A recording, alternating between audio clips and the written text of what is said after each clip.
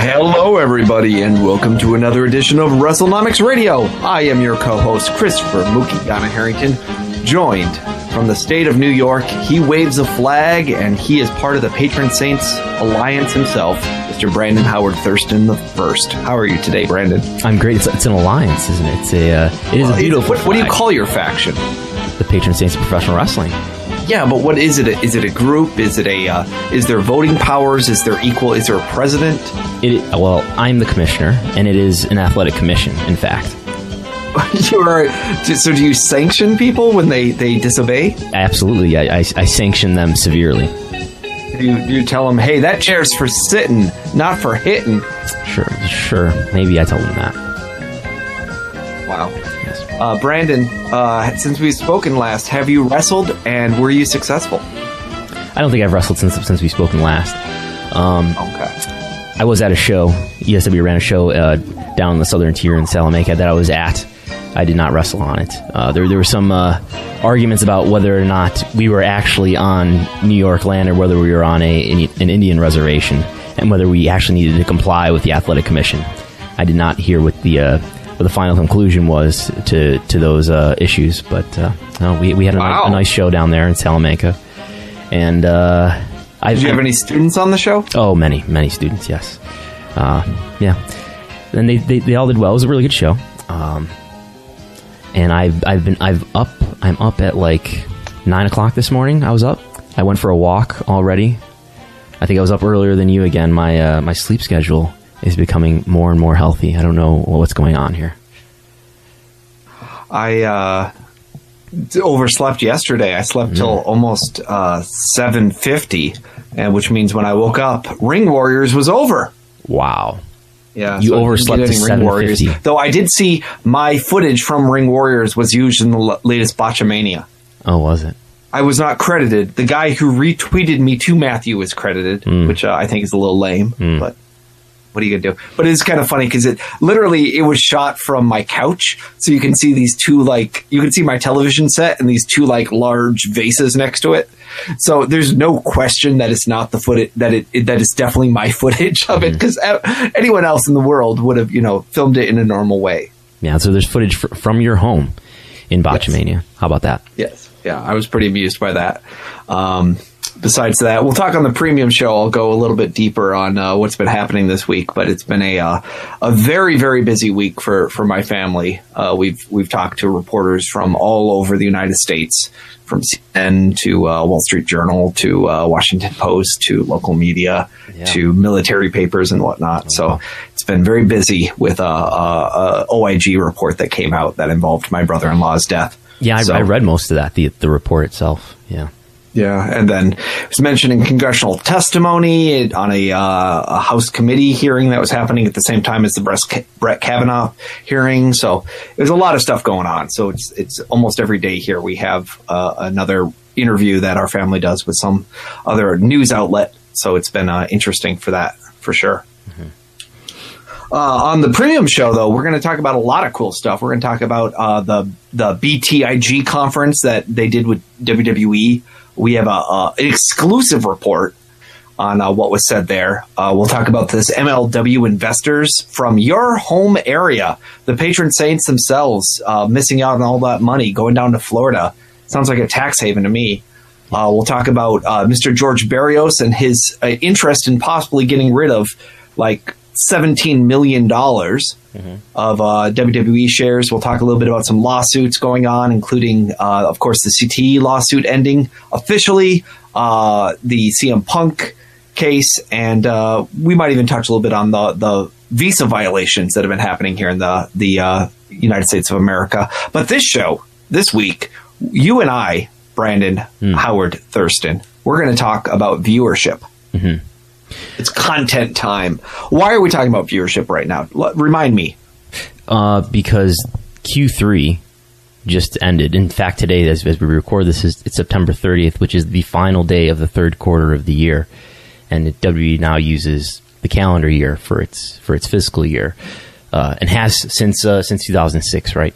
So 2007 is when they started. Excuse me, 2007. I can't forget that transition year in 2006. Yes. So but they restated their numbers in 2007 to include a calendar year 2006.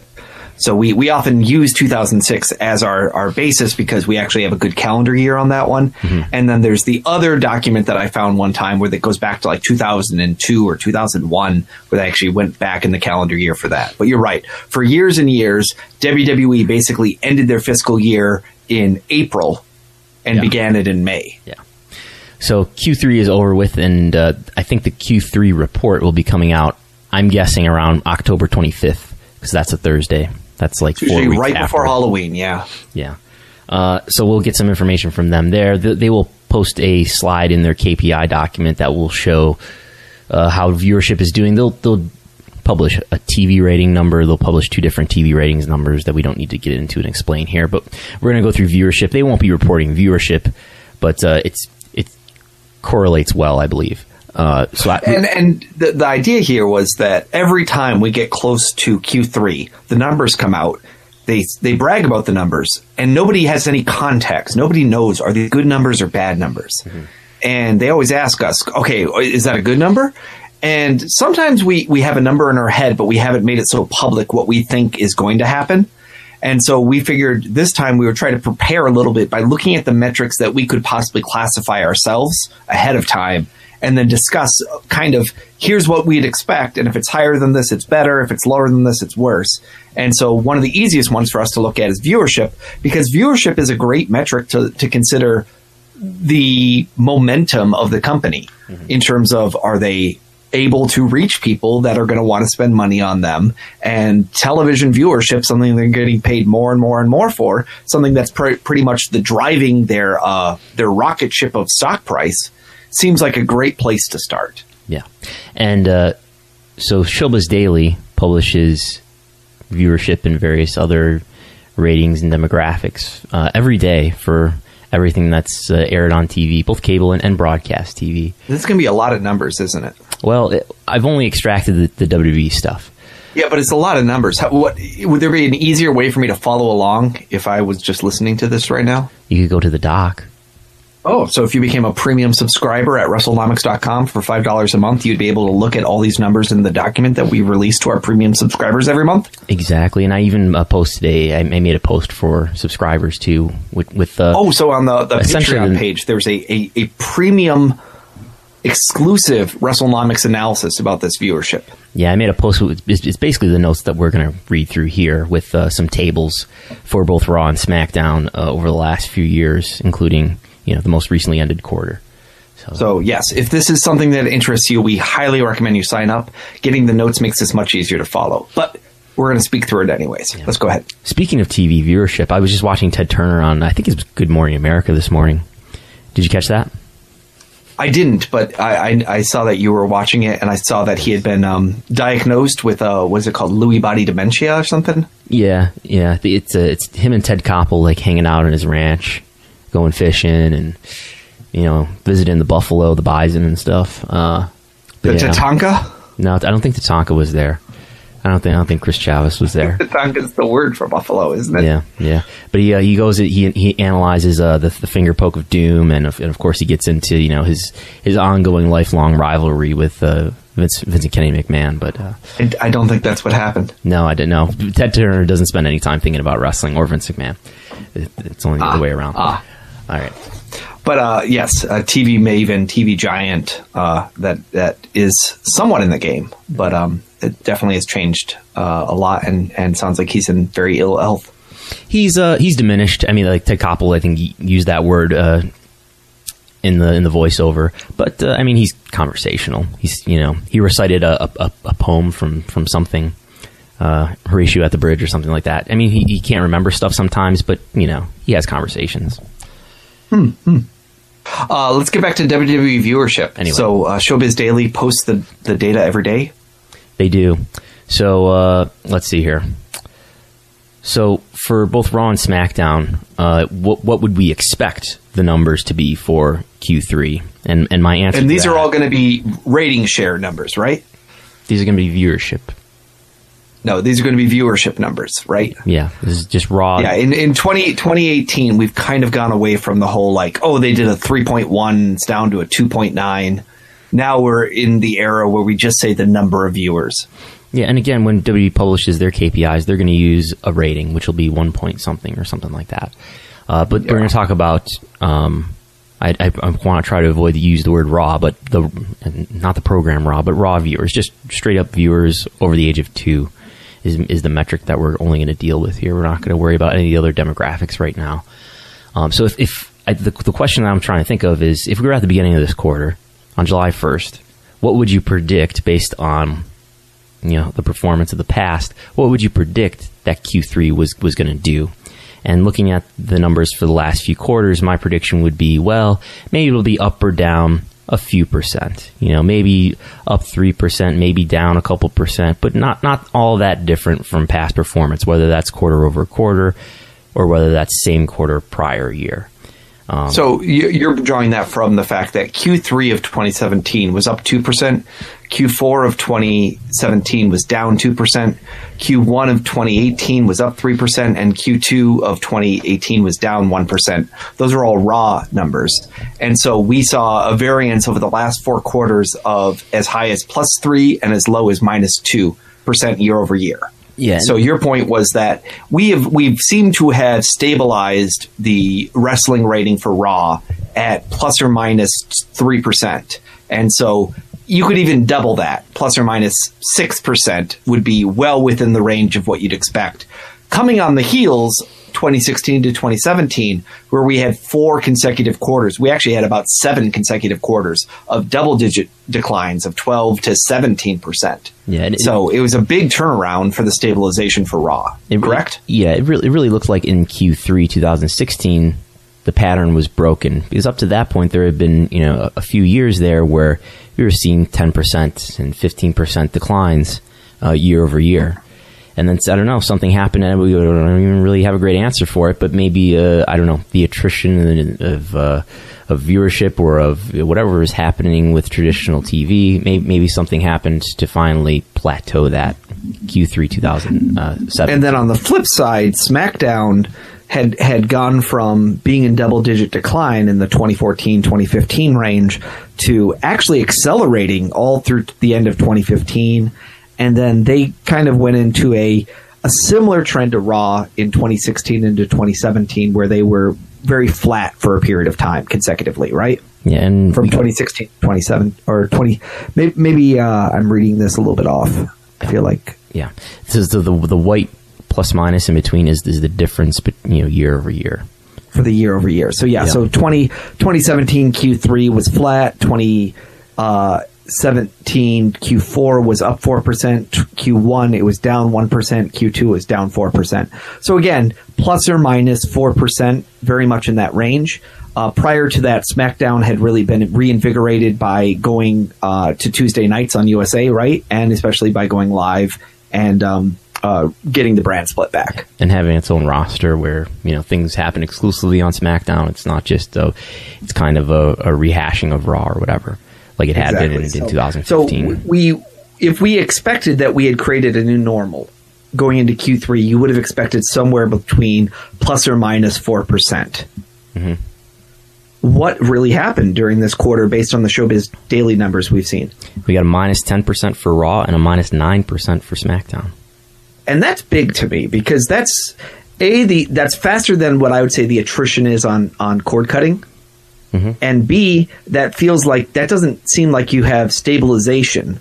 It feels like you have actual attrition. And when I look at Q2 to Q3 viewership numbers last year, if I'm reading this right, it says that there was 2.978 million viewers for Q2 of 2017 and 3.077 million for Q3, meaning WWE actually went up from quarter to quarter last year. Right. But this year, what happened on Raw as compared to Q2? What was Q2 of 2018 and what was Q3? Q2 of 2018 was 2.962 million, and now they're down to 2.76 million. Which is in itself one of the largest quarter-over-quarter drops in quite some time for WWE. Not even quarter-over-quarter, quarter-by-quarter drop. So they lost almost 200,000 viewers per show per month Yeah, and you understand what these percentages are looking at, right? I'm looking at the quarter of the same year. Yeah, yes, but I'm also just trying to think. It's interesting that last year the trend was we actually had more people watching in Q3 than we did on Q2, whereas this year we were definitely lower than we ever have been. I mean, 2.766 million viewers is lower than all the numbers on this page here for Raw. And in fact, SmackDown used to get 2.6 million viewers years ago. Mm-hmm. So, Raw now is approaching where SmackDown was years ago when it was on Sci-Fi. Right. And we should mention, why am I looking at this by quarters? Why does it matter? Because Q1 is usually a stronger quarter for WWE than, say, Q3 or Q4, at least when we're talking about viewership. Q3 includes September, which is going against the NFL Monday Night Football, at least in Raw's case. And so is Q4. So if you want to say, well, it may not be fair to look at Q2 and Q3 because Q3's got more problems because it's in September. It's going against the first few weeks of NFL football.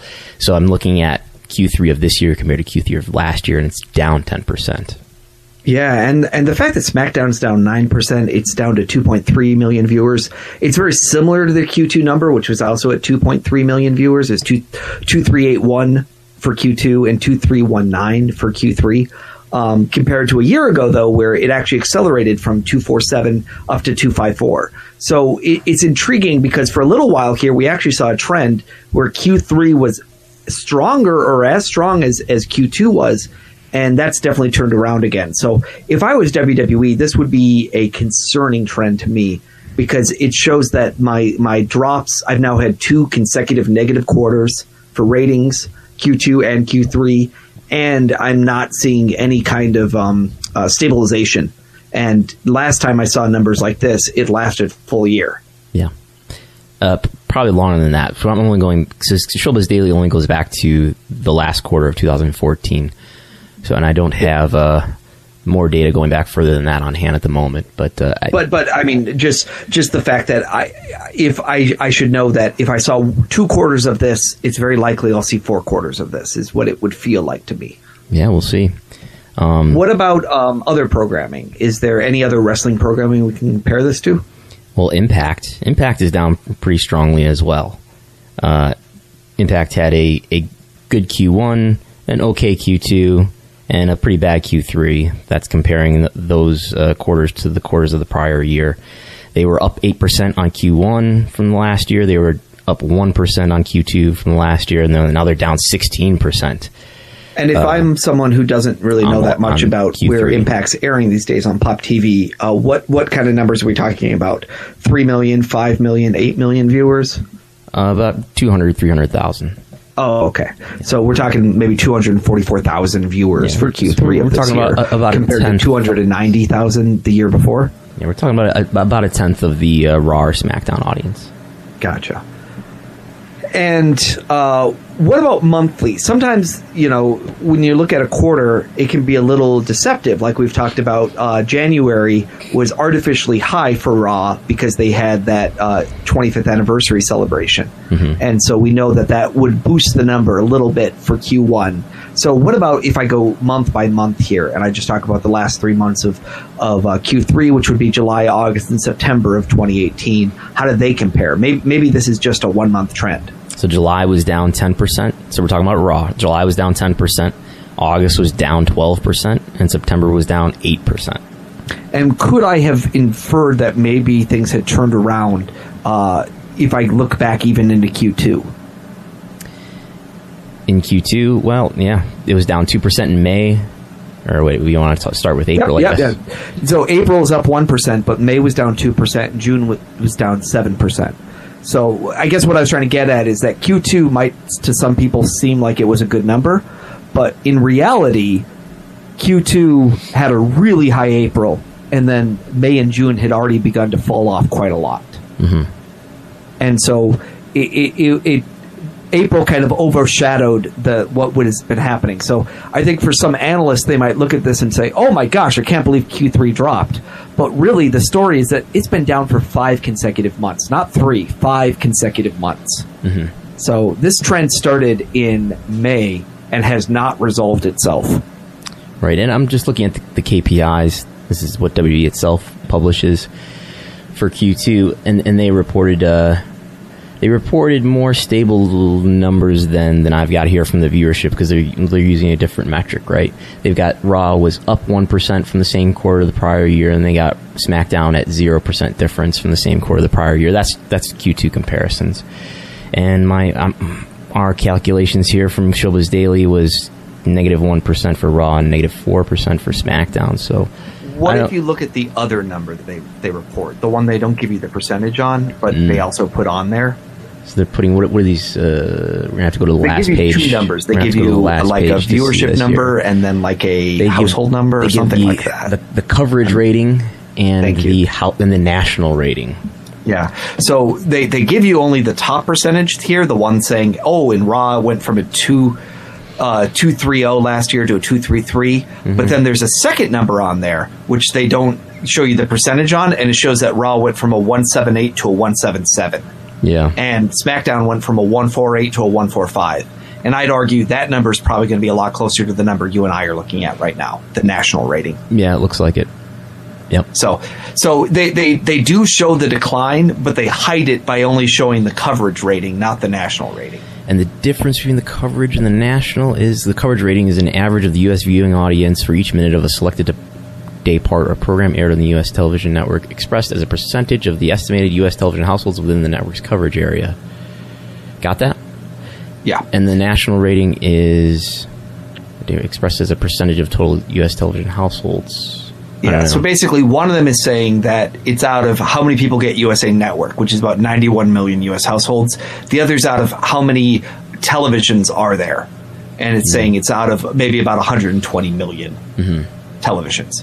So it's also reflecting the fact that, and that's, if you think about it, that's going to be a lot closer to your viewership number, right? Because your viewership number, the one that you and I are talking about, is looking at how many people can watch this how many people have a television. Not how many people can access USA Network, but just how many people have a television. And in this argument, they're showing that, the number of people with TVs went up by about 2 million, went up from 118 to 120 households. I shouldn't say people, households with TVs went up from 118 to 120. And what we're saying is that there was about how many million people? There was about 2.7 million people watching Raw on an average night in Q3 and 2.3 million watching SmackDown. Yeah. And again, this is people versus households, so there's also going to be a little bit of a difference there because there's a certain number of people that watch in each household. Yeah, so let me think about this. The coverage rating would be more favorable to them because it's only counting you as the denominator if you have access to the USA Network, and the national rating is counting you if you have a TV.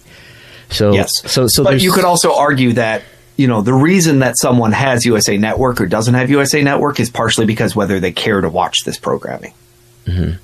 So this is there's the coverage rating. Let's see, the national rating would be affected by cord cutting or by cord shaving or whatever phenomenon you want to look at. No. The national rating would stay the same because national is just the number of television households. The coverage rating would be affected by cord shaving.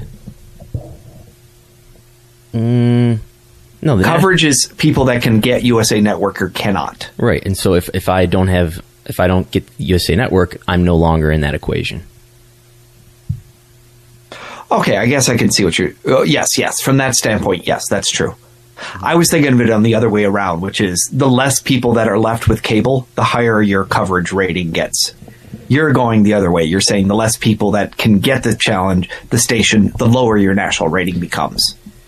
That's the answer is both of them are impacted. Yeah, I guess what I'm getting at is this percentage that they put in the KPIs, which is more favorable. They're looking at the coverage rating because the coverage rating is more favorable to them because it shows less attrition of their viewership.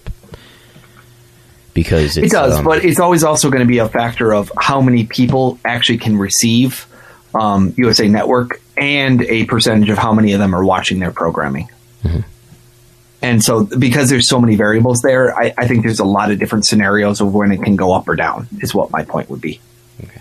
But the point here is I think what you're looking at is a much more stable number, which is in both time periods, there was up to 91 million people that could watch USA Network. We know that from this piece here. It says that here, that both in Q2 of 2018 and Q2 of 2017, approximately 91 million U.S. households could receive the network coverage area, meaning USA Network or SmackDown. Well, or SmackDown on USA Network. Well, and here we see that less people are watching year over year. I mean, we could look into that. I think gradually over time that number is diminishing. Well, but the point is, you can look into it, but the point is they're clear. 91 million people could watch it, either period. And the number of people watching dropped last time from 2.978 to 2.962. And unless there's been a huge attrition in Q3, it dropped from 3 million to 2.7. And so I'd call that 10% drop a true drop. That's not a cord-cutting drop. Yeah.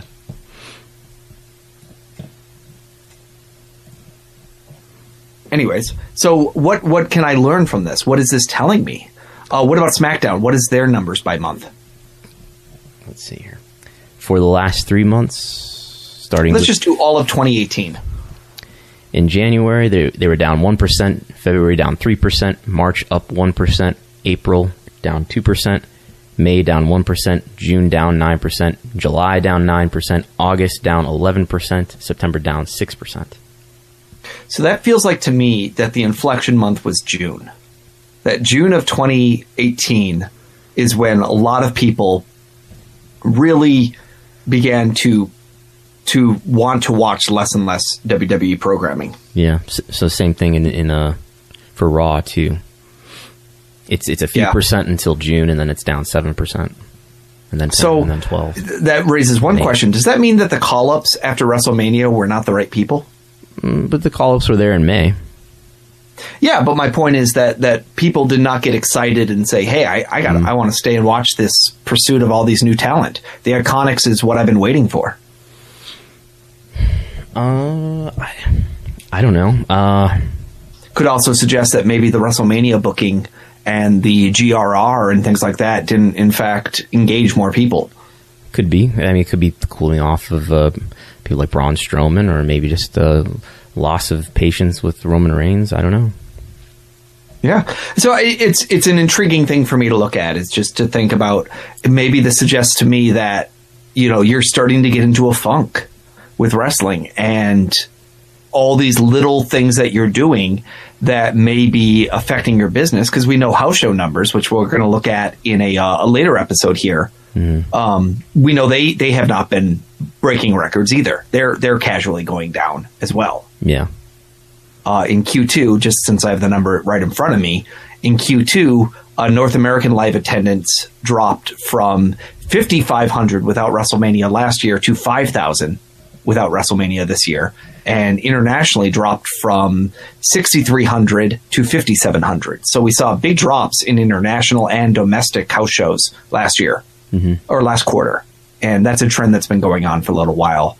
So it'll be very interesting to see, is this a sign that maybe WWE, it ironically has reached I wouldn't call it stagnation, but kind of an intense deceleration to the point of negative growth.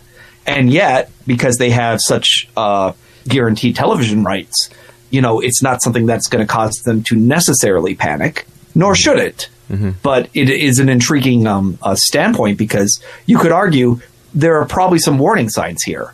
The last piece is television is very fragmented, right? That people exist in all sorts of different places they can watch. How does Raw rank on television, even as it begins to drop by 8, 9, 10%? Yeah, I think it's important to think about, even as these numbers don't look good, it's not as if Raw is plummeting below other programming. They're still ranking well on their night. Both Raw, so they're number one every night. They're not number one every night. But okay. So how are they doing on the 8 p.m., the 9 p.m., and the 10 p.m. hours? 8 p.m. and 9 p.m. are either ranked number 3 or 4, and then the 10 p.m. hour is ranked either number 4 or 5 on average. Again, that's on average, and that's been the case with some exceptions for the last several years. Which is to say, the third hour is actually oftentimes the lowest viewership hour, right? Yeah, on average now, and that's something that was a big change for WWE. Is it used to be it would build towards the end of the show, and you'd have kind of the prime things, and we still see usually the top talent appearing at the end of the show as well. But for whatever reason, it seems that less and less people want to stick around to the third hour. Mm-hmm. And even as these numbers they're ranked number 3 and number 4, it's important, right, to remember that these, in the case of Raw, each hour is broken down individually, which is not the case with SmackDown for whatever reason. So it's sort of like when we look at these rankings, these hours are competing with themselves. So each given hour is competing with 2 other hours of the same program. So a number 3 or number 4 it's kind of like, well, it's closer to number 2 or number 1, I think.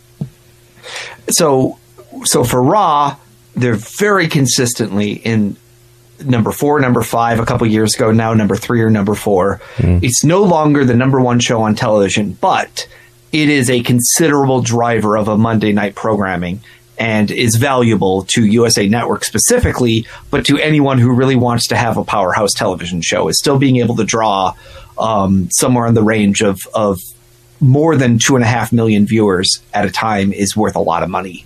Yeah, and then, what about SmackDown? Where does SmackDown? Have we seen an improvement in SmackDown since they've gone to the live format and the brand split format?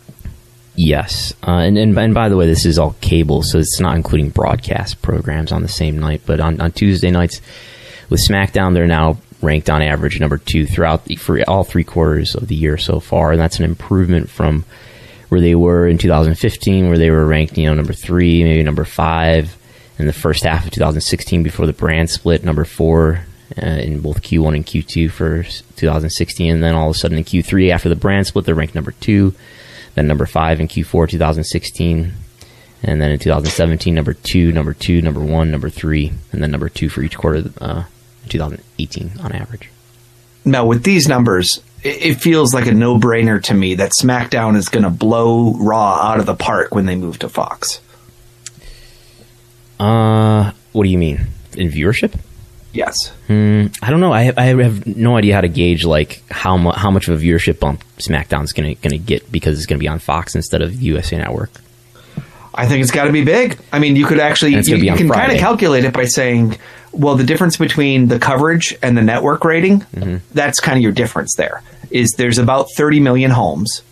30 million extra homes, right? 30 million extra homes that can get the show. Okay. So imagine of 30 million people, you're going to get that percentage of people that you're getting already. Whether it's 178 or something. So, or 23. So, imagine 2.3% of 30 million or something like that. So what does that come out to? Doing the math now. Yeah. That's 690,000. So maybe 700,000 more people. But I have to believe it's a lot more than just putting more televisions there. I think the exposure is going to be a lot higher. But it is true that if September SmackDown had, instead of 2.4 million viewers, 3.1, they would be higher than Raw. Yeah, that would put them over 3 million. SmackDown over 3 million. And my point is that Fox is not spending this much money and this much advertising and this much everything to pull in 2.4 million viewers. They want more than that. Now, I haven't checked what the move to Friday is going to do to them. That's the only kind of X factor in this, is that these are Monday, Tuesday numbers we're talking, sometimes Friday numbers, sometimes Thursday numbers. But even years ago, when SmackDown was on a different night, it was pulling 2.6 million viewers in September of 2014. So I got to believe that Fox is looking for a number well over 2.5, probably well over 3 million for Fox with SmackDown with, top tier talent. Yeah, well, I'm sure October 2019 will be strong, and they'll load it up, and it'll be a big deal. And we'll see how the rest of that year and 2020 go. Yeah, but again, this is the sort of thing where if I were to say to you, hey, I've got a brand, my last 8 quarters here, my last 8 months, my sales record, it's pretty impressive. I've had -2, -7, -10, -12, -8. I think my stock should be accelerating astronomically. You would look at me like I was a crazy man. Mm-hmm. And so I feel like this is one of those things where people are always like, you're so negative on WWE. You're so critical of the stock. And on the flip side, I'm just like, I'm looking at fundamentals here. I'm looking at the metrics. And to me, it suggests that something is not resonating with people. The same number of people can get your show as a year ago, and yet you're down 10%. I think that's concerning to me. The response to that, or the defense to that, I think would be, but look at the ranking. The rankings stay strong. The rankings stay strong-ish. You know, they 3 slipping to 4, 4 slipping to 5 on Raw. It's a little bit. It's not going up for sure. SmackDown's doing as well as ever. There's a 3 in here early in the year. There's 4 or 5. Yeah. So you could be right. It could be just one thing, but I'm just saying, if I was at work, mm-hmm. that would be an example of a leading indicator that people would start nudging me and saying, hey, this concerns me. Can you talk about this? And if I just try to wave my hand and say, well, let's look at AVOD global hours viewed, or AVOD global views, or social media followers, someone else might say, that's great. Let's get back to the question I asked you. And the fact is, to me, it's a bundle. You can't take one of these metrics and say the sky is falling because of that one metric. Mm-hmm. And we know that the revenue side of things is not going to necessarily be heavily impacted by these numbers.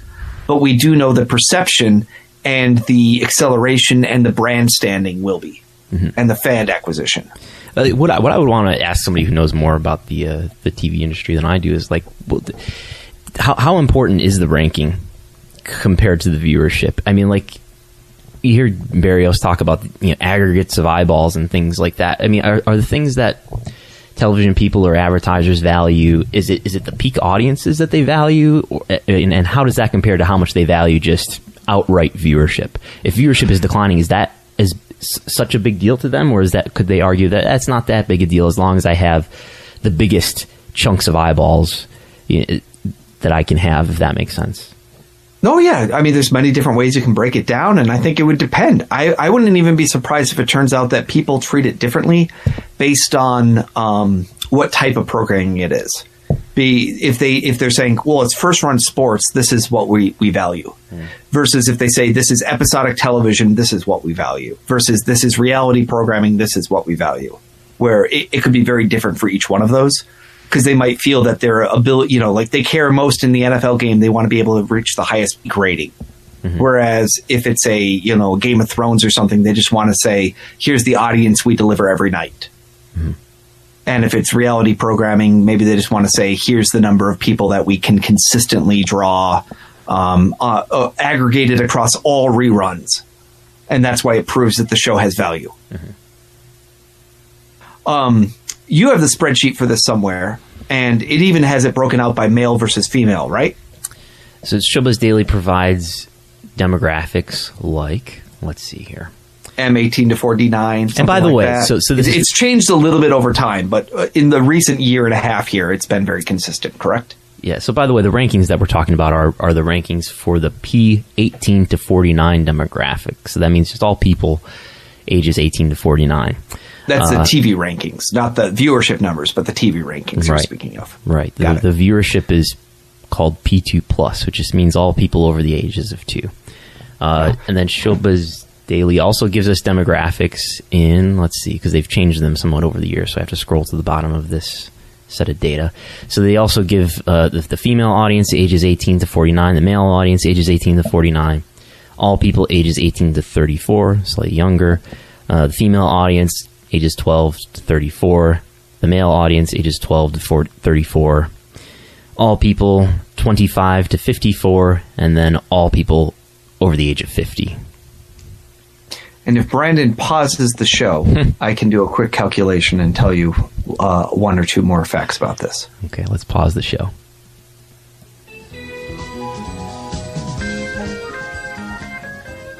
And we're back, and Mookie has done some incredible Excel math, and he's come up with some very interesting data. What did you find, Mookie?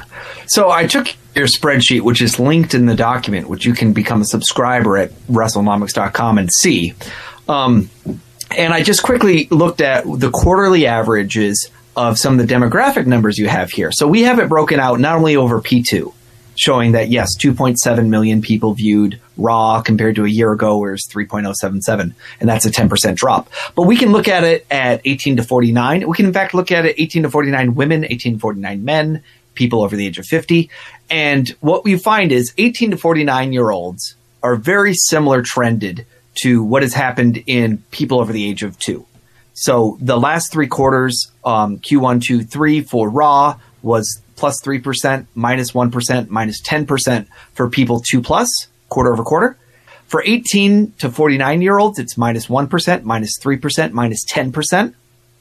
But then when you go into men versus women, a very different dynamic emerges. Number one, women are down a lot. Mm-hmm. Women are down 6% in Q1, 13% in Q2, 19% in Q3, 18.7. 19% drop in Q3. And you're looking at just Raw or SmackDown as well? This is just Raw. Just Raw. I think if your spreadsheet here, I believe it's just for Raw on the one spreadsheet I looked at. Yeah, well, so whatever the red one is. Yes, yeah. So you have Raw and SmackDown on different tabs. Yes. So I just looked at the Raw data. Okay. So this is showing that women are down 19% in Q3 after being down 13% in Q2. So this is a real dilemma in my mind. And in some ways, it kind of blows up the Ronda Rousey female viewership narrative. Yeah, and this is different than, as I was saying to you while we were looking at this, because you're sharing your screen with me. I can see your Excel spreadsheet right now. This is different than the story that I think we hear Dave Meltzer say about every 6 months about how they're chasing away the men. And there's only the women are left, or the women are decreasing as well, but not as fast as the men. But in fact, the women are, at least in these last couple of quarters, are decreasing faster than the men, at least ages 18 to 49. The male, it was up 3% in Q1, it was up 4% in Q2, and it was down 5% in Q3. Mm-hmm. And because there's a lot more men than there are women watching, almost at a 2-to-1 ratio, that means our net is negative 10%, even though you're down almost, negative 19 by women, negative 5 by men, gives you a net negative 10. But Stephanie McMahon started a women's revolution, and we have Ronda Rousey now. And when you look at people over 50, it was up 2% in Q1. It was flat, dead flat, 1.14 versus 1.14 in Q2. And it was down 7% in Q3. So this is alarming to me because I'm losing women, I'm losing men, I'm losing people over the age of 50. Is that a negative number? I just can't. It looks like it's not a negative number to me. It sure is. It's 1.20. Oh, okay, it is. A quarter ago, it's 1.11 now. Up. Yep, okay. Yeah, it is. That's bad news. Yeah. So that's really alarming if I'm WWE, because all my core demographics have gone down this quarter on Raw. Mm-hmm. Now, USA Network didn't pay the big money. Well, they did pay the big money, but they didn't pay the biggest money to buy a brand. So, maybe they can stabilize this, but this is alarming to me. And maybe this speaks, if you get really bold, you could say, hey, I heard the Evolution pay-per-view was having trouble selling a lot of tickets. Maybe this speaks to the fact that even with everything that's been done, we're down 19% in women viewership on Raw. And maybe that doesn't speak heavily to the women's viewership on Raw being a great driver for that. Maybe the SmackDown has a slightly different gimmick, but I just wanted to look at this for Raw because I knew it would tell me a little bit more, since especially it's broken out by hour. I guess I could look at it by hour as well if I really wanted to do this, to see if there's any differences. The first hour versus the second hour versus the third hour. But the first hour for women, that's down 20%. The second hour for women is down 20%. The third hour for women is down 16%. Doesn't seem like there's much of a difference of a trend there to me.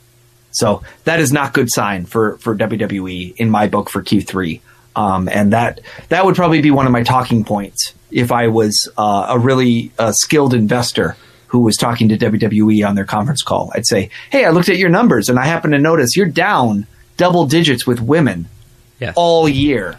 Yeah. And that includes heavily, much more, during this women's revolution period on Raw. Can you tell me what's happening? Can you tell me why that is? Yeah. So that's, as you explained to me in Chicago, that is an analysis, right? Can we give any insight? Why is this happening? You could say it's because women care more about other women wrestling fans have to selectively choose what they want to invest their time in. And they'd rather watch the SmackDown or the Mae Young Classic or other things.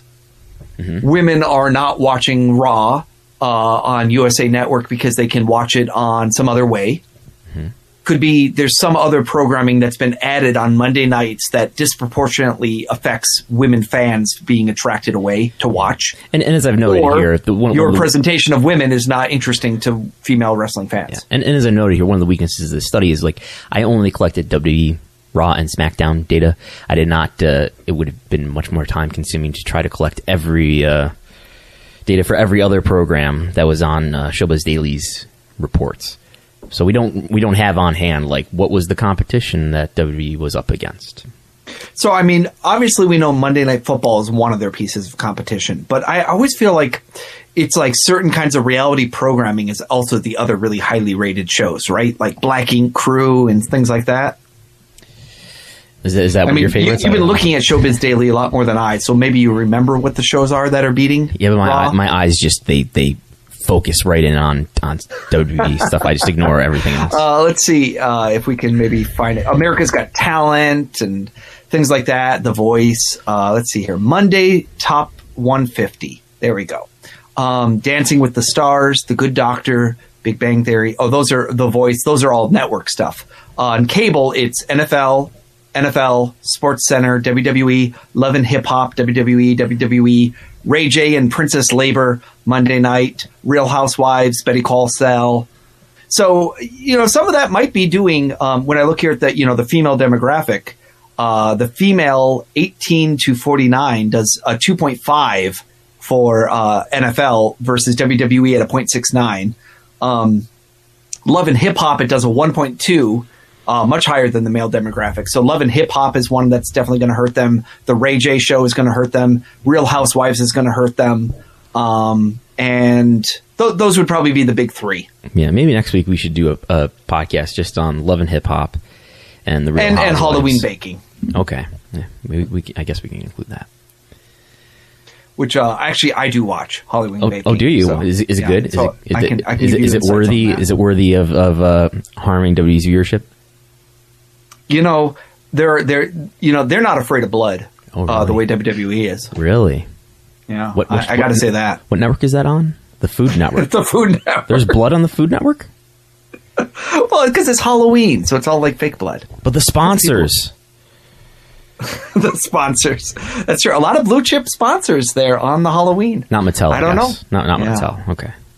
So that's a little bit of extra insight that we can add about this. I think that's a really interesting, if I have to call into Wrestling Observer Live and pretend like I know what I'm talking about, that's one of those little tidbits I would throw in there to make myself sound pretty smart. Talk about how the female viewership is down 19% and it's been down all year long. Yeah. And that the male viewership is down 5%, and the people over 50 viewership is down 7%. And that's a huge change from Q2, because Q2 was positive for men and for people over 50. Yeah, I think you should call into the next W Investor Conference call and ask that question. I think I have a better getting on Wrestling Observer Live than I do on getting on to Barrios and Michelle Wilson daily. Yeah. Okay. Quarterly. Yeah. Oh, they're daily. You just no one calls in the other days. They're doing private chats with people like they do for BTIG, and that we'll report on the premium show. Okay. What about Mixed Match Challenge? What about have you collected any numbers about them?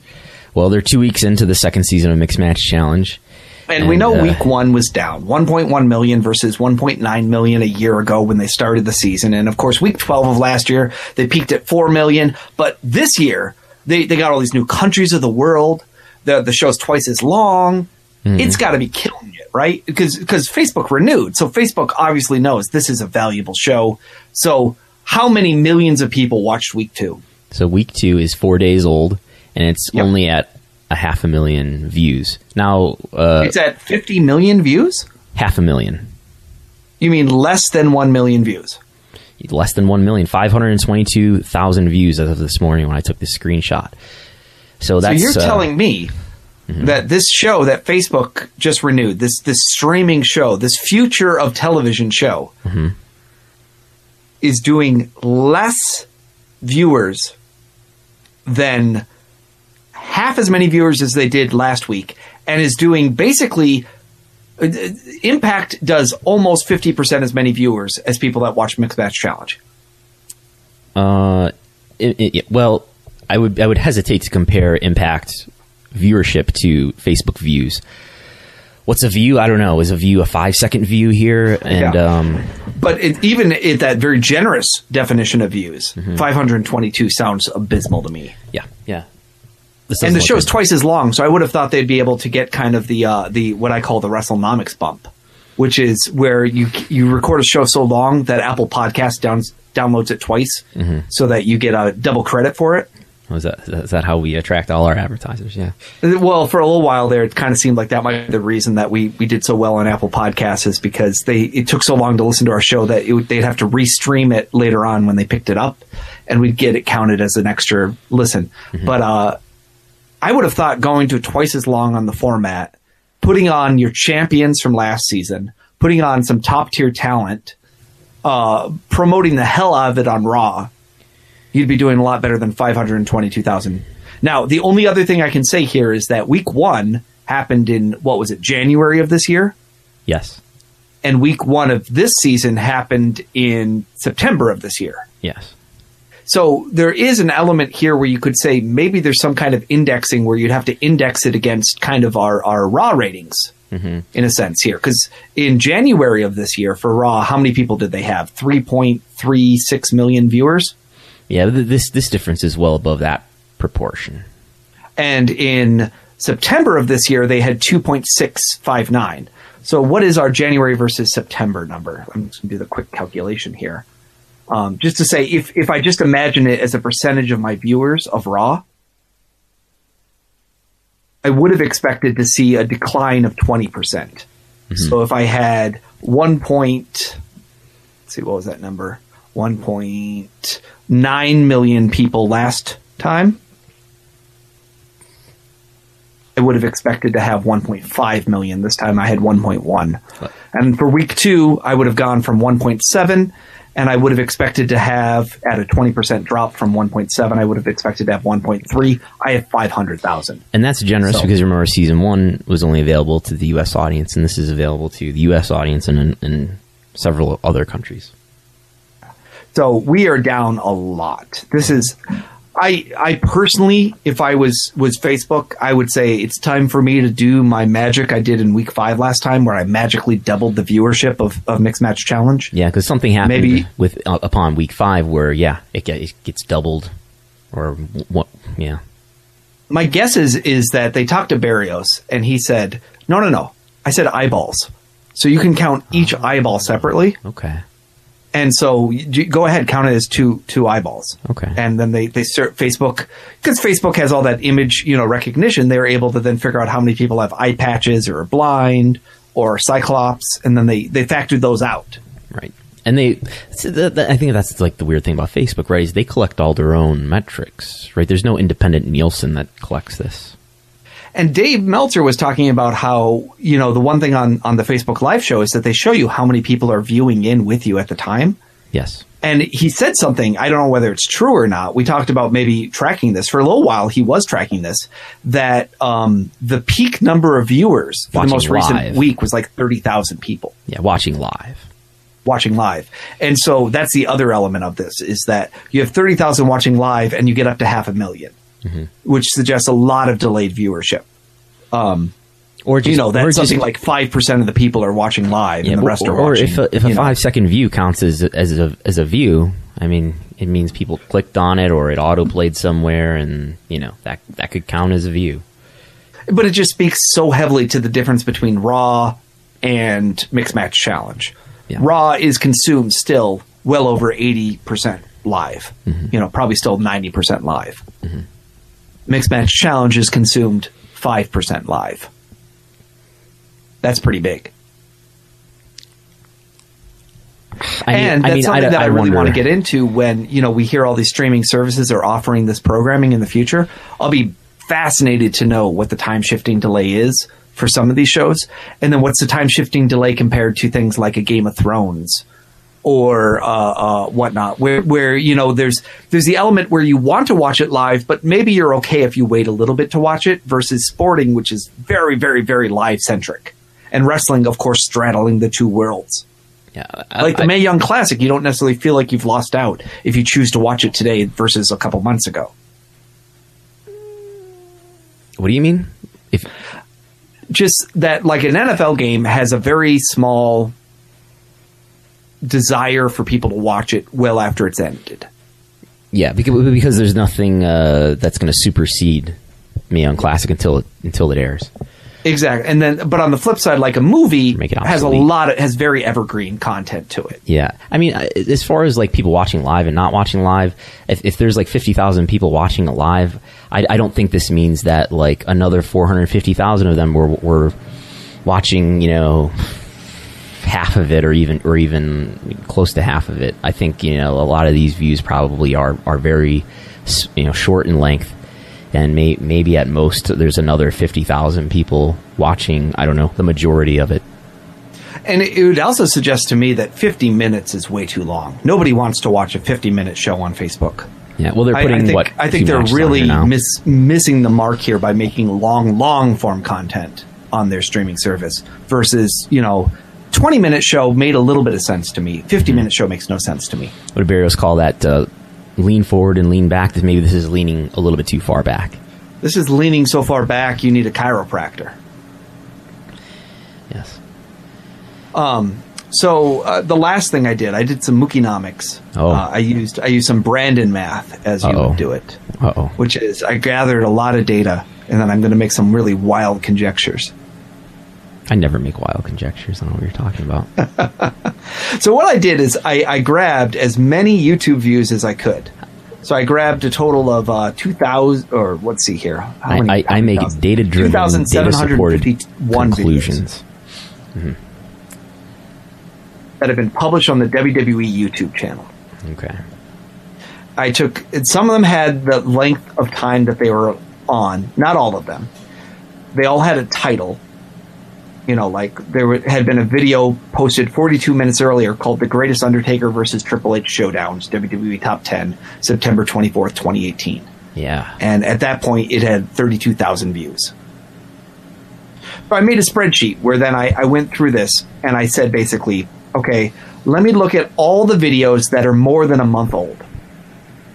So I did that because I don't think it's fair to judge a video in the first week it's up. You don't really know what the terminal number of views you're going to get on it are. Right. But I do think after a month, you have a pretty good view. It doesn't dramatically change after a month. Right.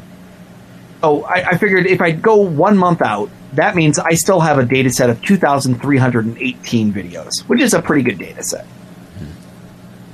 And I have the number of views. It's an aggregate number of views that is in a lot of zero. Let's see here. Put a comma there. Put a comma there. Put a comma there. 1.1 billion views. I think it says, if I'm getting this right. On average, though, a video does 512,000 views. Mm-hmm. So pretty high.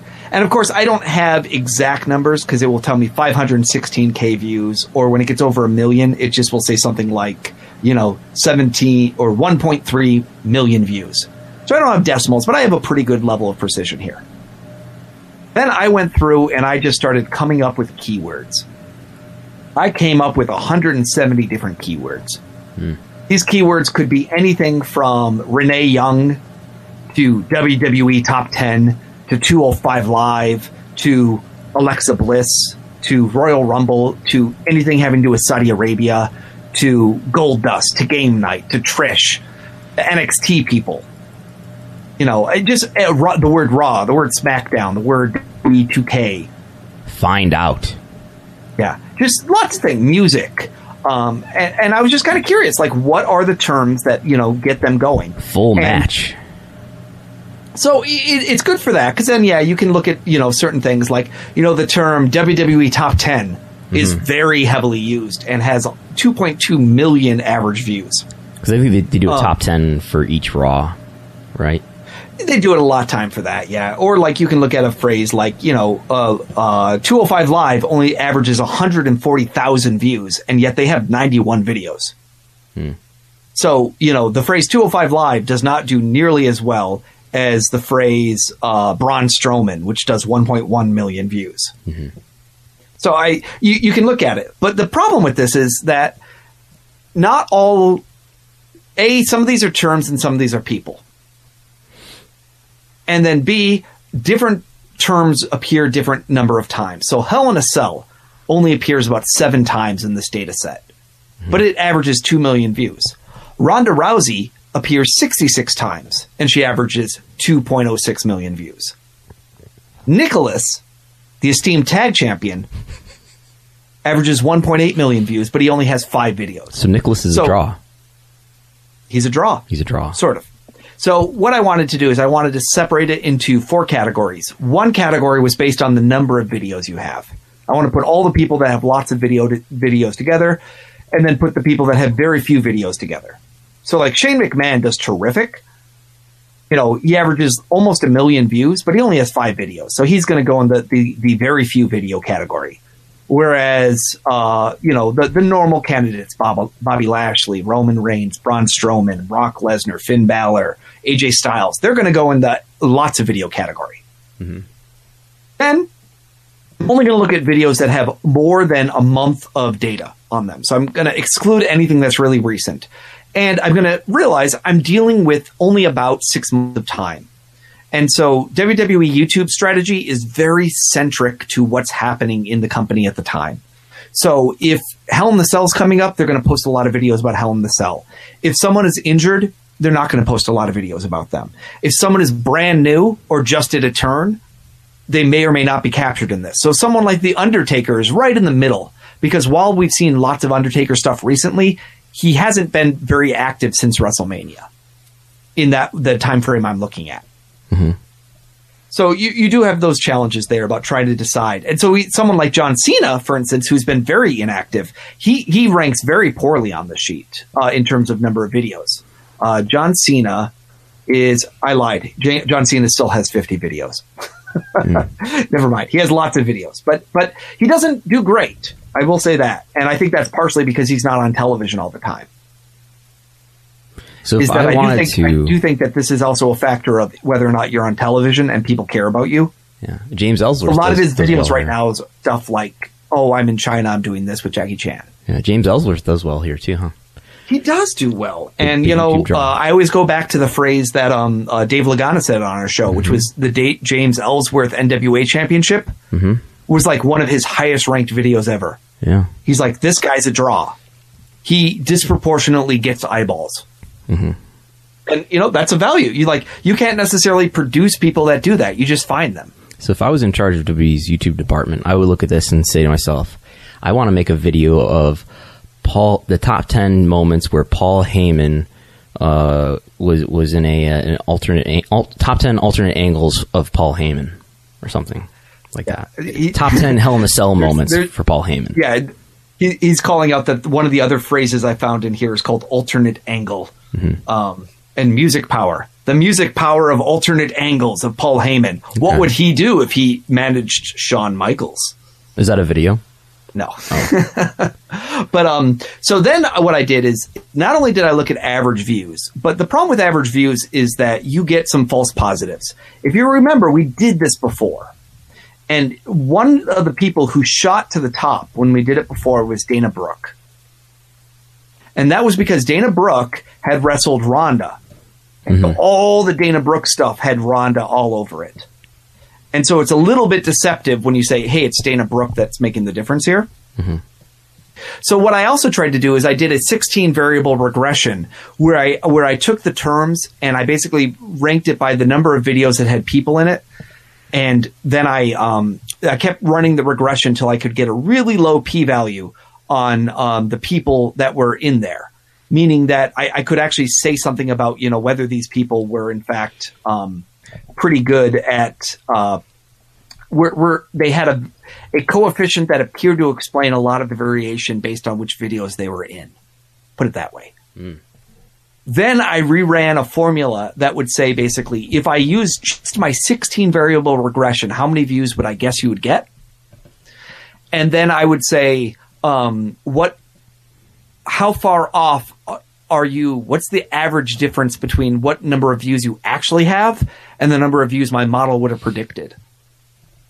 And then I did some kind of Brandonomics to try to make that number as low as possible. And that became kind of the coefficient of people.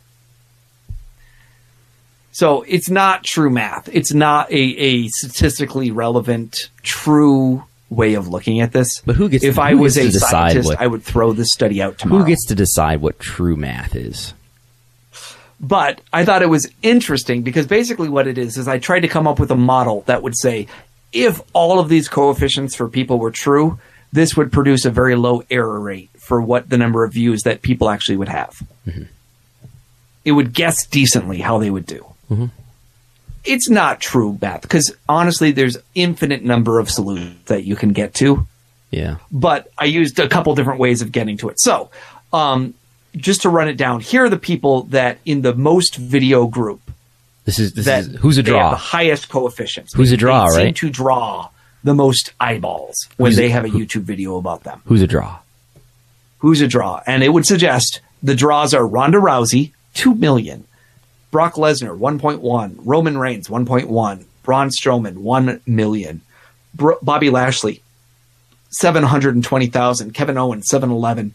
Nia Jax, Jeff Hardy, Alexa Bliss, Carmella, Seth Rollins, Finn Balor, Asuka, John Cena, Nakamura, New Day, Samoa Joe, Elias, Daniel Bryan, Matt Hardy, AJ Styles, The Miz, Becky Lynch, Rusev, the Bella Twins, Maurice at the very bottom at 100,000.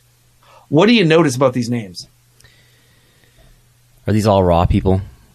The top 6 or top Carmella's probably the highest non-Raw person at 584. But the top 10, Ronda, Brock, Roman, Braun, Bobby Lashley, Kevin Owens, Nia Jax, Jeff Hardy, Alexa Bliss, they've all been predominantly Raw people. Mm-hmm. And so because Dave Meltzer had a comment the other day where he was saying, oh, well, the top guys in WWE, you got Roman, you got Ronda, and you got AJ Styles. This does not substantiate AJ Styles as the top draw. Yeah, but Google search data does. Okay, so that's fine. I'm just saying this is another data point to me. Yeah. Where I'd say, looks to me like Braun is a hell of a lot more important than AJ. Even suggests that Kevin Owens would be. But it also suggests to me that if I put AJ on Raw, maybe he would kill it. Mm-hmm. So what's happening here? A lot of WWE YouTube videos are highlights, clips of Raw and SmackDown. And there's just a lot more interest in Raw. And that kind of makes sense, as we just talked about with the viewership. Raw is a more highly viewed program than SmackDown. And I honestly think it's the international component. I wouldn't be surprised if in many markets internationally, SmackDown is just not aired as much, and so Raw just means more. I also feel like the monster element is big. Brock is a monster, Roman is a monster, Braun is a monster, Bobby is a monster, Ronda as her own kind of monster. Mm-hmm. I think AJ is a stunning performer, but no one ever says I'm intimidated by AJ Styles. Yeah. Last 12 months, Braun Strowman does edge out AJ Styles in Google searches. Yeah. So I would just use this as an argument that I probably should divide this list into Raw people and SmackDown people, or include a Raw SmackDown as part of the regression. Yeah. Because I just don't feel like it's apples to apples. Just because all the SmackDown people do so much worse than the Raw people. Or it suggests that the team cares a lot about getting videos out by Monday night and Tuesday morning, and that by Wednesday they're burned out. Well, they just don't care. I mean, if SmackDown clips, I believe, are put up just as quickly as the Raw clips are, if that answers your question. Yeah. It's just weird to me. It's just very odd to me that just how big this difference is. Now, going over to the next group of people. These are the people that have some videos. These are the people that have 10 to 20 videos. Mm-hmm. Top person of all, the greatest undisputed champion of all time. The modern day Maharaja. Jinder Mahal, 1.1 million views. The Usos, 1.1 million views. So Jinder's a draw. Yeah, 1 million views. Jinder's a draw. So Jinder's a draw. That's what this tells me. Are all these views coming from India? All these views are coming from India. Maybe. There was actually a video on WWE, I think I sent it to you, where Kavita Devi is specifically asked about the fact that she has that video that has, however many millions of views for her. Did you watch the Mae Young Classic? Did you watch her match in the Mae Young Classic? I did not yet.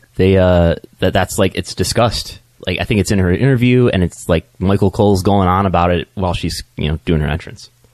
I want to say that you and I played a small role in making that story a bigger story. You think so? I'm pretty sure if you Google like Kavita Devi, like YouTube, like your story comes up. After that, there's a little bit of a drop, and then you have Paige, Charlotte, Sasha, Sami Zayn, Ember Moon, Randy Orton, the Bludgeon Brothers, Undertaker. That's right. The Bludgeon Brothers, bigger draws than the Undertaker. Drew McIntyre, Bray Wyatt, Bayley, Titus, Riot Squad, Lana, Dolph, Triple H. Triple H really low on this list. Kind of surprising because he usually does very well on these kind of studies. Baron Corbin, Bobby Roode, Mustafa Ali, Cesaro, No Way Jose, Almas, Cedric Alexander, Aleister Black, the B Team, Ciampa, Undisputed Era, Sheamus, Jeff Jarrett, Gargano, Ricochet, Mojo Rawley at 100,000, EC3 at 84,000, and Drew Gulak at 72,000. If you Google Kavita Devi, with a couple YouTube, exceptions, you get a bunch of the YouTube list makes videos sense about Kavita Devi. Does your article come up? No, you get a bunch of YouTube videos about Kavita Devi. Oh, okay. But with a couple exceptions, a lot of the names on this list really do make sense to me. And one thing it really highlights is just the obscurity of NXT. Is that the difference of being on WWE TV versus being on NXT is enormous. Mm-hmm. You can be the champion of NXT and you are still going to be lower rated than Baron Corbin or Bobby Roode or maybe even 205 Live guys. Mm-hmm.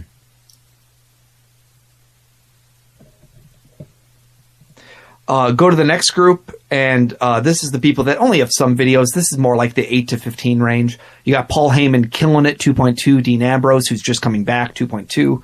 Mickie James, 2.1. Stephanie McMahon, 2.1. James Ellsworth, 1.0. Naomi, 900,000. Goldberg, Kurt Angle, Kane, Mandy Rose, Big Cass, Chad Gable, Buddy Murphy, Sanity, Luke Gallows, The Authors of Pain, Zelina Vega, Carl Anderson, Kurt Hawkins, Mark Henry, Tyler Breeze, Vince McMahon at 163,000. Super low for Vince. Just really speaking to the content that they're putting up with Vince right now must be just absolutely throwaway content. Leo Rush, Kalisto. And again, this would be Leo Rush probably before he became Bobby Lashley's manager. Yeah. Why are some of these names in title case and some in all caps? Just because that's how I feel about them. Okay. I don't know. I have no memory of why I did it this way. Okay. Lacey Evans, Lars Sullivan, Hideo Itami, Zack Ryder, Shayna Baszler. Baszler averaging 124,000 views, whereas Asuka 632,000. Mm-hmm. Kairi Sane right next to her at 121, Tozawa 121, Pete Dunne 121, TJP 97, Adam Cole 91. Lindsay Dorado, Noam Dar, and Zach Gibson at the very bottom, 41,000. Do you even know who Zach Gibson is? I do. Yes. Yeah, okay. And then lastly, you have the very few video range, and you have the Shield and Nicholas and Shane McMahon and Shawn Michaels and Liv Morgan and R-Truth and the Ascension. Yes. Caitlyn, Tyler Bate, Rey Mysterio, Dana Brooke, the Dudleys, Great Khali, Renee Young, Dakota Kai, Roderick Strong, we're down to probably the 200,000 range. Sin Cara, Colin Delaney, Mike Kanellis, Bianca Belair, Chris Jericho at 150. Really low for Chris Jericho. Another person that really shocks me, but not as shocking as the names coming up. Apollo Crews followed by The Rock. What? Rock having 6 videos, average views 129,000. But he's the biggest draw of all. I read this in the Observer every week, how much money he's drawing. Well, he does not, on recent videos that have been posted to WWE, he's not making a big difference. And then Killian Dane, Grand Metalik, Trish Stratus, Ric Flair, Danny Burch, Oni Larkham, Tony Storm at 48,000, Goldust at 34,000, and the very last place finisher to show the power of YouTube, to show the power of podcasts. That's right. Mr. Bruce Pritchard at 18,000 views. Did you search Brother Love? I did not, but I don't think there's any brother love videos in this.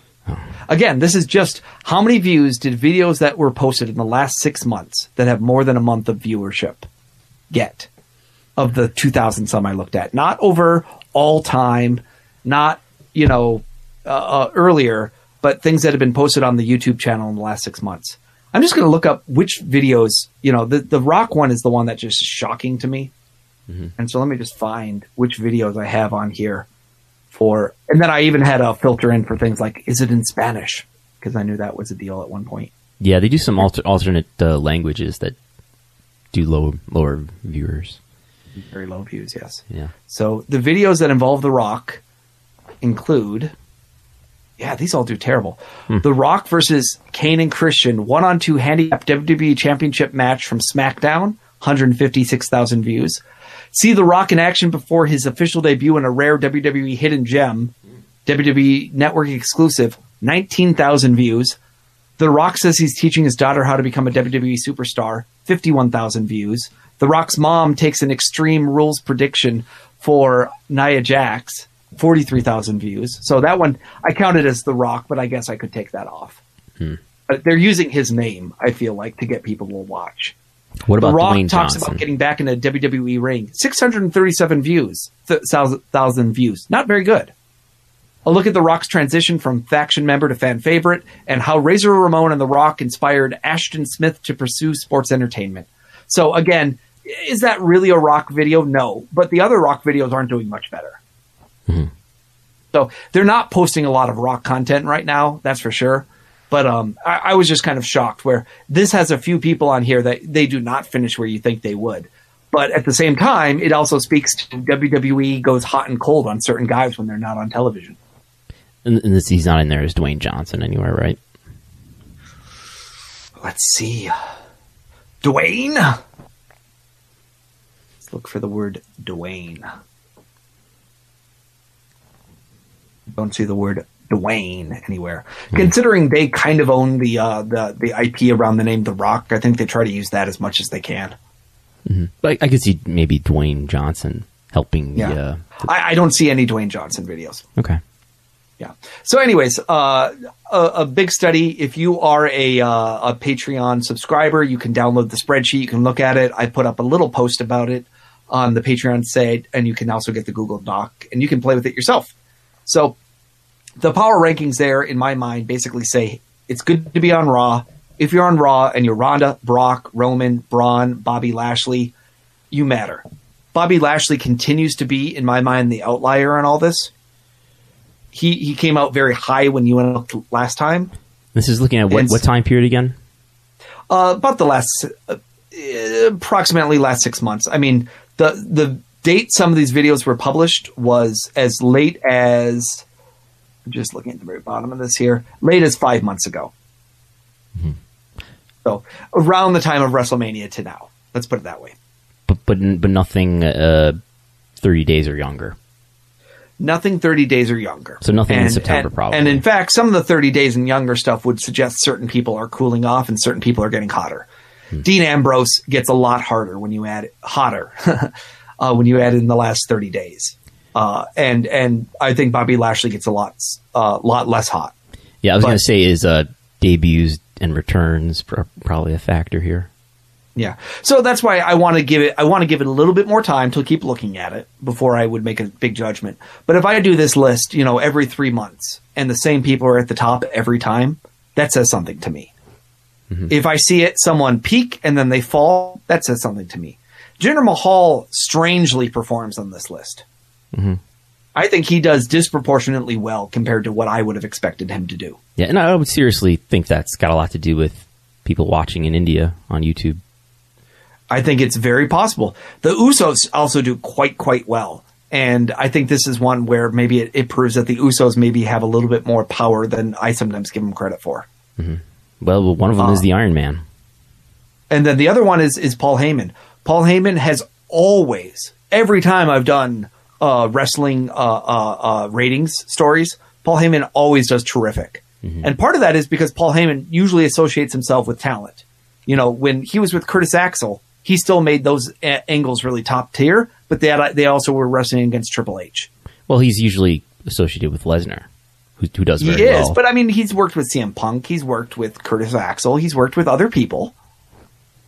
And he has done quite well with those people as well. But none of that data is included in here. This is just the last 6 months. Not in this case. This would be all Brock Lesnar. I just meant in general. I've looked at this before. The other person who does really, really, really well is Mickie James.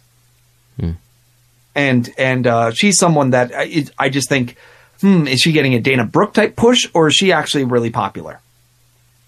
You know, and so that'd be another one that I'd want to look at against. And then Paige retains her popularity so much more. I mean, there is the glamour aspect of things. Like, there's one of them that's like, it's either Liv Morgan or Mandy Rose. There's like a bikini video. And surprisingly, it does quite well. So there are stuff like that, you know, is going to be a lot different by wrestler type for women versus men. Natalya does well. He does. Yeah. So there's 2 Mandy Rose bikini shoots. One is, I'm just pulling it up here. Oh, no, it's not working right. Let me try it different. I heard Vince likes her. Yes. And one video does 232,000 views. The other does 751,000 views. And so, that's not a huge number, but I just thought, you know, people are always talking about, oh, I wish it was the Attitude Era where, you know, they had the pretty women, they'd be in the bikinis all the time. Thought, oh, well, they actually occasionally do videos like that on YouTube is what I learned. Yeah. So that's that. I don't know if you can draw big conclusions from it, but like I said, if you do it 10 times and you see the same people on the top, that suggests to me there's something there. And if you see people peak and then disappear, that also suggests something. This also says to me there's a hell of a lot of difference between the power of what they put in to promoting Raw videos versus SmackDown videos. And maybe that's just the fact that by Tuesday, people really want to know what's happening with Raw, but by Wednesday, they're just not trained to do that. Yeah. Or like you said, maybe just SmackDown is not as well distributed worldwide as Raw is. Indeed. Well, you've been listening to Wrestlenomics Radio. I'm your co-host, Christopher Mukigana Harrington, joined by Mr. Brandon Howard Thurston, the patron saint of professional wrestling. Brandon, will you be wrestling anywhere anytime soon? Yes. I can't tell you where, because I don't remember right now. Oh, I'm going to be wrestling for Empire State Wrestling in North Tonawanda, New York on October 6th against Ace Romero, where I will try not to get pounced out of the ring. I'll be wrestling in PWR. He's the guy who did the viral pounce video where the guy got just launched outside of the ring? Yes, and if I win, I will be qualified for the Ilya DiPaolo Cup match, which is the following month. Wrestling in Erie for PWR for Pro Wrestling Rampage on October 13th. And that's all I know for sure at the moment that I can say publicly. Yeah. I recorded a podcast yesterday with some guys who do a Royal Rumble related podcast. So I talked about Royal Rumble 1993. Really? One of the most champion heavy Royal Rumbles of all time. Have you ever seen it, Brandon? Maybe this is the one where Brett and Lex Luger hit the floor at the same time, right? Absolutely not. No, it's the one where Yokozuna wins. It is, in fact, there where we go. Yokozuna wins. Okay. But it is also the one where it starts with Flair versus Backlund. Which is, you know, kind of famous. Like, it's incredible when you think about it that you have, like, the WWF champion versus the NWA World Champion 10 years later, starting in a Royal Rumble. Yeah. The same Rumble has Jerry Lawler, who's just joined the WWF in December as the Superstars commentator. So you have the King of Memphis coming in. You have Rick Martel. You have Kurt Hennig. So you have former AWA champions. You have Tenryu in that Rumble. Yeah. And you have, of course, the youngster, as Gorilla Monsoon refers to him, Carlos Colon. Yeah. 45-year-old Carlos Colon comes in, so multi-time champion there. And you have, you know, people mixing it up who never would mix it up in their life. I think this might be the only time Lawler and Tenryu ever wrestle. You know, things like that, where it's just kind of like weird combinations of people you never would expect. The Undertaker was a former WWF champion. The former El Gigante, the newly christened Giant Gonzalez comes in, future New Japan World star. His match against Nails, legendary. Yeah. Did they have a match? But yeah, it's I at one point I was like, 1/3 of all the people in this match at one point held a major world championship by the time they were in this Rumble. Yeah. And yet, it's not that great of a Rumble at parts. And then Savage comes in at the end, also former world champion. Right. He's the last one left with Yokozuna. Spoiler. Yeah, make sure he gets that pin for whatever reason. He got a pin on him? He tries to pin him, yes. Because Savage, I honestly wonder sometimes whether Savage understands how a Royal Rumble works. Yeah. Because there's the one where he jumps off and he eliminates himself. There's the one, in this case, where he tries to go for a pin. I just feel like Savage would do whatever the hell he wanted to do, regardless of whether it made sense. Oh, it's just the macho madness flowing through his veins. It really was. Mr. Madness himself. Mm-hmm. So didn't Yokozuna not get knocked off his feet? Wasn't that the gimmick still at that time? Yeah. So, I mean, everyone trying to knock him down. Very young guy. So how did Savage pin him? Rikishi's in there, of course, as one half of the Samoans. Fatu. Head shrinkers. Yeah. Samu and Fatu. Sorry, head shrinkers, yeah. So and then it's also weird because you have like the top talent, like I mentioned, but then you have Skinner, Max Moon, Damian Demento. You got some pretty low card guys on there. And of course, Ultimate Warrior is 1 month away from suing WWF. WWF's about to sue New York Post and Geraldo Rivera, and they're coming off the steroid trial, and it's just a crazy time. A lot of transfer going on in WWF. At the time. Warrior was in that Rumble? No, he is not. Oh, okay. He's a month away from suing them, is what I was saying. Is that this is back when Warrior's back on the outs with them. Yeah, okay. So, anyhow, and Monday Night Raw had just debuted on USA Network at this time. Right, yeah. So, anyway, so I do a appearance on that. That's not going up for a little while. So when it does go up, I'll be sure to plug it. But what's the name of that podcast? Pardon me? What's the name of that podcast? I don't remember. I don't know. I wish I could. I feel bad burying these guys because I'm not trying to, but I just don't know. The guy had actually done a Nintendo podcast with me once. Oh. And so he had invited me on to talk about my favorite Nintendo games. And so we talked about, I think, the last 20 Nintendo games that were ever released for the system. Kind of going through them all and just talking about, here's what makes each one of these games kind of interesting or terrible. And so then later he came back and he's like, I do a wrestling podcast. I was like, well, I do a lot with wrestling. He's like, okay, whatever. And so the guy has no idea who I am and what I do. So okay. it was rather entertaining. Well, we'll have to link it once we find out what podcast you in fact appeared on. Yeah. So it's kind of fun to do an appearance like that because it's just like you're just going into someone else's format and they're not asking you questions like you're used to be asked. Instead, it's like, what did you think of so-and-so events in this match? And what did you think about this? Mm-hmm. And I'm out there talking about, well, here's what their OIBDA was at the time. So, stuff people want to hear about. Of course. Thanks, everyone. If you're interested in the premium stuff where you get access to the spreadsheet that Brandon did on the ratings, if you get the access to the spreadsheet I did on YouTube views, and you get access to all the notes, including the premium show, which, again, we're going to talk about Cabana and Punk. We're going to talk about the CTE lawsuit. We're going to talk about the BTIG conference with WWE. We're going to talk about MLW in Albany. We're going to talk about George Barrios. We're going to talk about lots of other stuff. It's going to be a great show. I highly recommend it. And we just finished a bunch of great shows talking about the independent contractor employment law. I got papers all over my desk of law review articles and analyst reports and all sorts of cool stuff. So it's always the best when you're part of the Wrestlenomics universe.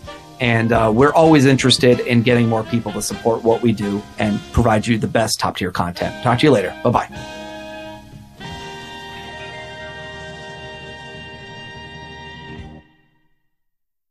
What's so special about Hero Bread's soft, fluffy, and delicious breads, buns, and tortillas? These ultra-low net-carb baked goods contain zero sugar, fewer calories, and more protein than the leading brands, and are high in fiber to support gut health. Shop now at Hero.co.